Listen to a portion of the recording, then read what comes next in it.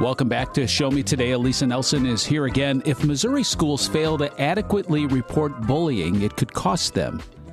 She talks with Marshfield Representative John Black about his anti-bullying bill. We've got to this situation as a result of the fact that whatever motivations a school would have to deal with disciplinary problems, specifically including bullying, doesn't seem to be adequate to fully address the situation. So all this bill does, the intention is to provide more incentive for the schools, the public charter schools, to deal with discipline in a meaningful way and hopefully modify that balance between effectively dealing with it and not effectively dealing with it.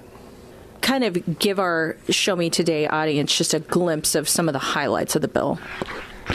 One thing it does is modify the definition of bullying, and there's a lot of existing statute that addresses all these issues.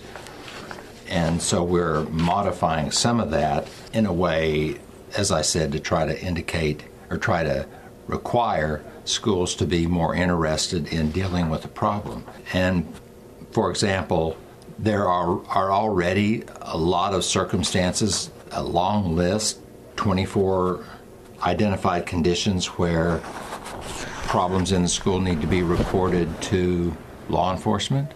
This would strengthen that and require additional reporting to law enforcement. But to get back to the definition of bullying, the bill would change the definition of bullying to include notoriously offensive racial epithets. And I realize, and not including self-defense, as part of the definition, modification of bullying, self-defense would not be bullying. So with regard to the change to add this form of verbal bullying, notoriously offensive racial epithets would be one change, and I realize that that is not an absolutely clear definition, and some people would wonder, what does that mean and what does that not mean? But there are a few things that everybody knows what that means. So that's the first change, to change the definition, which, again, might need some modification to try to clear up some of that uncertainty. A second thing it does, as I started to discuss earlier, it requires reporting to law enforcement.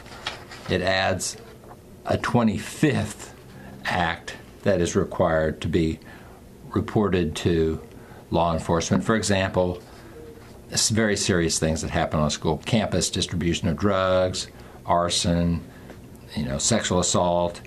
And then there's already a provision for what is referred to as harassment in the first degree, a crime defined in statute. It's my belief that the definition of bullying contains many of the elements of harassment in the first degree, but I'm trying to make that connection clear for those folks that might not realize that bullying overlaps with harassment in the first degree, and that therefore that should be reported to law enforcement. Let's talk about what this would do to penalize the schools if they fail to adequately report. There are two provisions in the bill to add weight to the scale of let's do something about this that involve financial penalties to the school. And it's in the form of withholding state monies that come to the school, the state portion of the funding for the schools. It's in the form of withholding portions of that money to try to encourage the schools to deal with the problem. And in each case, it gives the school chances to deal with the problem prior to losing the funding. But if it continues without effectively dealing with the problem, then there could be loss of revenue to the school. How much are we talking in terms of revenue? And then, did you say, do they get essentially 25 chances? Is that what you were saying? No. Oh, okay. The 25 chances were those circumstances, those criminal activities that are already outlined in the bill that have to be reported to law enforcement. Okay.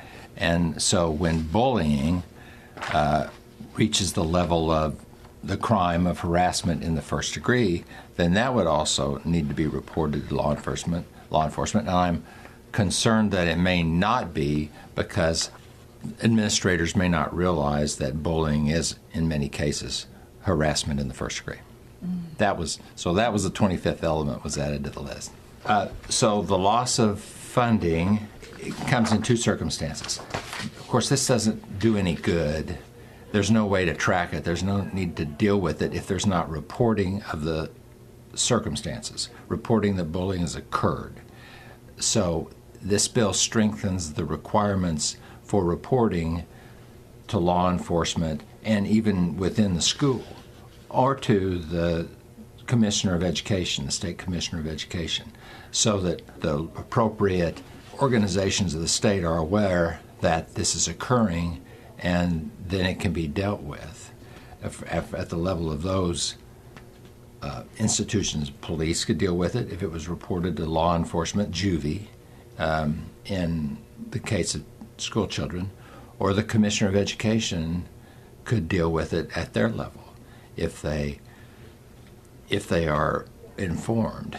And I'm concerned that a lot of bullying is not reported to either place. On page 8 of the bill, it says if the school district fails to report an incident of bullying, the Department of Elementary and Secondary Education shall withhold 10% of the monies provided by monthly distribution of the state formula. So they get a check every month, and if the school doesn't meet the requirements of the bill, then that 10% of that state funding would be withheld, but there's chances to recover that, as we'll talk about. But, the state funding might be roughly equivalent to half of the funding. Schools are funded in two sources, from the state funding and from the local property taxes. So it wouldn't affect the property tax section, it would affect the state funding.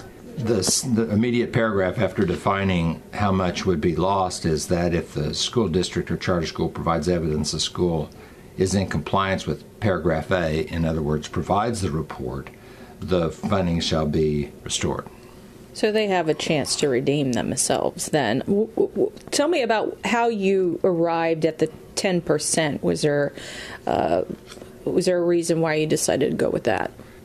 The reason at 10% was it needs to be effective.